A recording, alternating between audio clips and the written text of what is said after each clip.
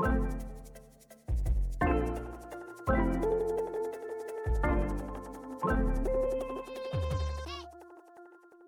everyone, and thank you so much for tuning in to another episode on the Alacrity Payments podcast. I'm your host, Katherine Gomez, and today we're going to explore one of the hot trending topics in the payments industry, Request for Pay, also known as RFP. I'm here with an industry expert who has years of experience, Mark Ranta. He is our payments practice lead here at Alacrity. Thank you, Mark, for joining us today. Happy to be here. This is your second time, I believe, on the podcast. I'm very excited to talk more about this topic with you. Yeah, I've been waiting anxiously by my phone for a call for a repeat. So trust me, I hope to have you more often here. So before we get into RFP, I know it's important to talk about real-time payments since it's a big primer of RFP. Can you start with us to explain to us what real-time payments are and how it's different compared to other channels such as Zelle, Venmo, and other wallet platforms? Yeah, certainly. So when we talk about real-time payments and RTP in particular, the biggest thing to understand or to highlight that it is different than other payment types is it's a credit push model. So when we look at most payment types, there's a concept of pull payments or debiting an account. When we turn to RTP, there's no concept of that. Everything has to originate from the ODFI or the originating deposit financial institution and the owner of that account's website or mobile device or however they're going to initiate that transaction. That's where the transaction starts. So it's dissimilar from ACH and some of the other payment types out in the market, credit cards and debit cards, where you go to a store and actually get acquired. They acquire the transaction. So there's that concept of acquiring a payment and then debiting my account goes away when we talk about RTP. So when we talk about the new faster payments models, and RTP is one of them, FedNow is in pilot and coming online, the concept of debit goes away. And from a typical consumer like ourselves out in the market, it's a really big switch in how to think about the payment. So just looking at RTP or real-time payments as just a faster way to do a payment doesn't get to the heart of the difference in the model at the true engine level and that back-end connectivity from the bank to the network on what it really means. So all of the concepts and the way that we do commerce today are based on models that are shifting and changing, and an RTP is going to start that. So from the biggest sense, understanding what RTP is and that bank-to-bank connection and the fact that it is only credit push. The only way transactions work is by the consumer going and starting the transaction from their bank or the business going into their business account and starting the transaction from their bank. It's just a completely different experience than we're used to. And that is where you have to kind of start this conversation. And I think that's a great point that you make. Because RTP is definitely evolving. And how does that tie in with RFP? So what is RFP, Request for Pay? Yeah, so Request for Pay is basically the network's way of compensating for not having that debit capability. So Request for Pay or RFP, the international way of talking about it is RTP, Request to Pay.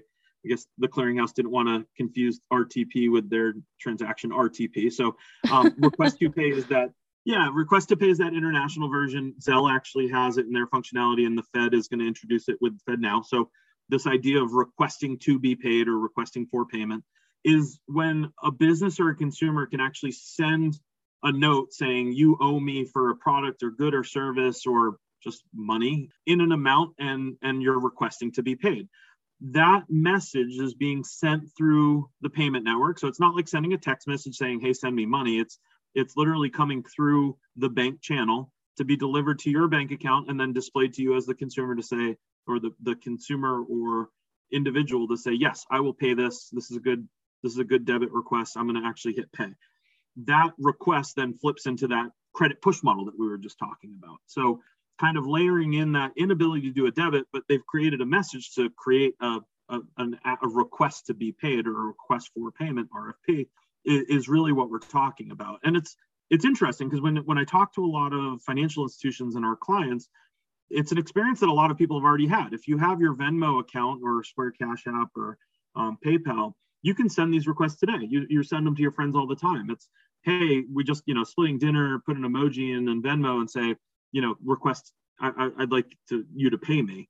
That's a request for payment. And what you're doing on the consumer side is you're accepting that and saying, no funds are going to go to you until I, the consumer, say, yep, this is good. I'm good with that.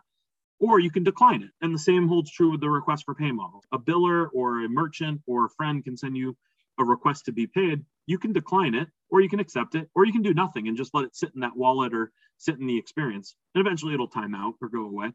That request for pay model, I think a lot of us have already had that experience, but we don't have it yet outside of the P2P model. And that's where I think this thing gets really exciting and interesting, because there's a lot of value propositions that could be put in place from a business perspective or a workflow perspective that could be built off of. Whether we're talking about e-commerce or billing, eBPP solutions could play on this. In-person commerce at the point of sale, leveraging a QR code to start that request for pay process. There's a lot of fun things to talk about when you put the model in place and get volume going on it. But again, these are building blocks that you build those use cases off of. I honestly use the P2P model, but then I also see, for me, it's easier if my bank sends me a notification to make a payment. It's just easier for me so I don't forget, and I don't forget to make a payment. It's there, and it's much easier with a click of a button, and I think that's what is appealing and attractive about request for pay, is how simple and easier it is for both the bill payee and the biller. There's all sorts of use cases, but that ability to do things at the pace the consumer wants and setting it up to say, hey, this could be an immediate need. And, you can't walk out of the store until you accept the payment, and you can't walk out with your bag of goods at the counter and walk out the store without hitting accept. But for some workflows like bill payment, sometimes you don't want to do it immediately. You see it come in, you see the request, you could be notified like a text message saying, you know what, I don't have time to think about this right now. I'm going to do it when I want to do it. The real key there is putting the experience and the control in the consumer's hands. And I think when at Alacrity, one of our big things is enabling your clients to pay how they want to pay, when they want to pay. Request for payment's a perfect extension of that. It's not forcing you to go to a biller website or go to a place to make a transaction that kind of adds to it. It kind of allows you to aggregate them and bring them all together so that you can sit down on the couch on a Friday night and do 3 or 4 of them all at once and be done with it. And for me, that it's so much faster. That is such a great point. It is so much faster and so much more convenient, especially if you had a long day and you just want to relax. It's a click of a button. That's it. And I think, again, from the conversations that you've been having on the Zoomer Financial Habits, a lot of that ownership, and at an industry level, we've talked about customization. Sometimes the customization's in the workflow and kind of giving the control to the consumer. And from a banking industry perspective, we haven't had many tools that allow that. And as I said, this is one of them that you can start kind of giving the control and ownership to the consumer and let them drive the experience a little bit. So from a usability standpoint, I think it really does tie into some of the other areas that you've been exploring and really kind of helps banks and credit unions take some of that ownership back and personalization and really turning this more into a customer experience enhancement than a net new product or service. Yeah, you brought up a great point about, you touched upon generation. I think for Zoomers and even for millennials, it's something that we look for conveniency, easy access. I don't consider Zoomers lazy at all. We just look for an easy way out to do things because we're either in school or we're working jobs while going to school.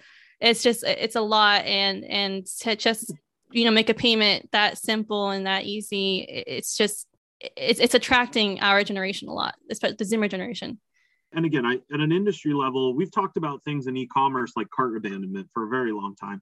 And a transaction or a workflow that takes more than 7 seconds, you start to lose people very quickly. So I think that's generationally, it applies across millennial, Zoomer, Gen X, and Boomer as well. I think from that workflow perspective, it's not it's not laziness by any means. It's more convenience and efficiency. And that making things more convenient and efficient creates a better experience. And that ability to kind of, as I said, aggregate some of this and do banking when it needs to be done or in an experience that makes sense is really what we need to be aiming for. So again, any tool that we can make things and people's lives easier and more efficient and spend less time doing a task, the better. I couldn't agree with you more. And another thing is, how can financial institutions benefit from RFP, those who aren't using it right now? Yeah. So one, if you're not doing it today, you're not alone. We had a conversation with the clearinghouse just the other day on usage and number of folks on the network. And I believe their number finally hit 200 financial institutions. So that still leaves 9,000 some odd financial institutions that are not participating in the network yet. Great growth opportunity. And one, I hope more and more folks keep joining the network. So from an RTP perspective, we're still very much in the growth perspective. They do reach about 60%, 62% of all DDA accounts.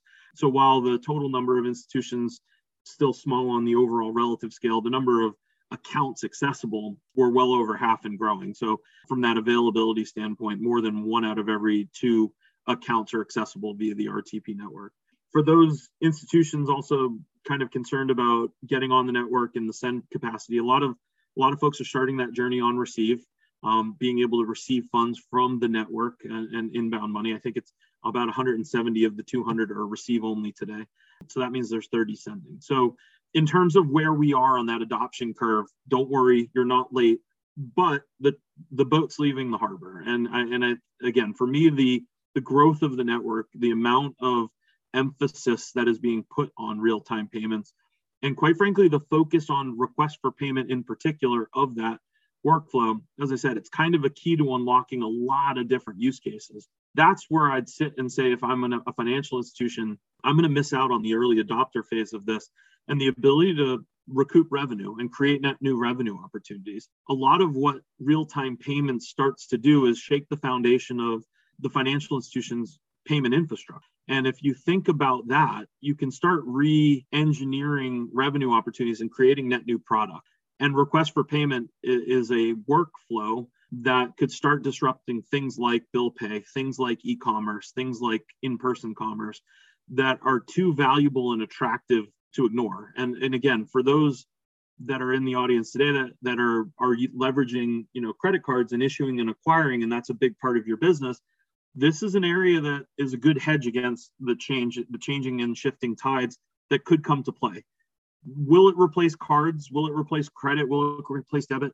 I honestly, I couldn't tell you. I think, honestly, I think the way that we think about those today is changing. I think the prospect of changing to request for pay and changing to real-time payments at the core is something that I would take as a potential growth inhibitor to those areas. I don't think we're going to see the same growth of credit and debit that we saw over the last 10 years. I think real-time payments and request for payment are going to eat into those growth opportunities that we saw over the last 10 years. And quite frankly, I think it's going to start eating away some of the existing volume. So I do think that there is going to be a tipping point at some point, whether it's next year, whether it's the launch of FedNow in 23, whether it's, 25, 2030, I couldn't tell you when that date's going to be. I just know that there is a lot of foundational changes happening in the market.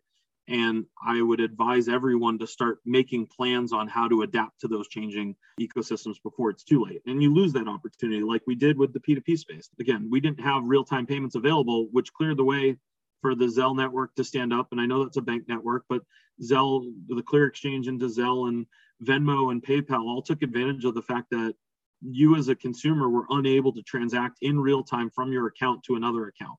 That was not available at a network level. We've released that pressure at the industry level. And really with RTP, that's something that we can do. And think about all the fun things that you can build on top of that now that that's possible. I love the boats in the harbor. Is that what you said? The boats are leaving the harbor. Yeah, the train is leaving the station. It's a great way to put it. But I do agree, now is a good time for financial institutions to begin modernizing their payments infrastructure And the payments industry is evolving rapidly. RTPs and RFPs will become the foundational offer for new products and services to customers. So thank you, Mark, for highlighting that and for joining us today. I'll be waiting by the phone for the next call. All right. But no, again, thank you so much. And if our listeners want to learn more about RFP or other trending topics in the payments industry, please check out our website at alacrity.com. Under our resources section, you will find blogs, webinars, blogs that even Mark has written, and much more.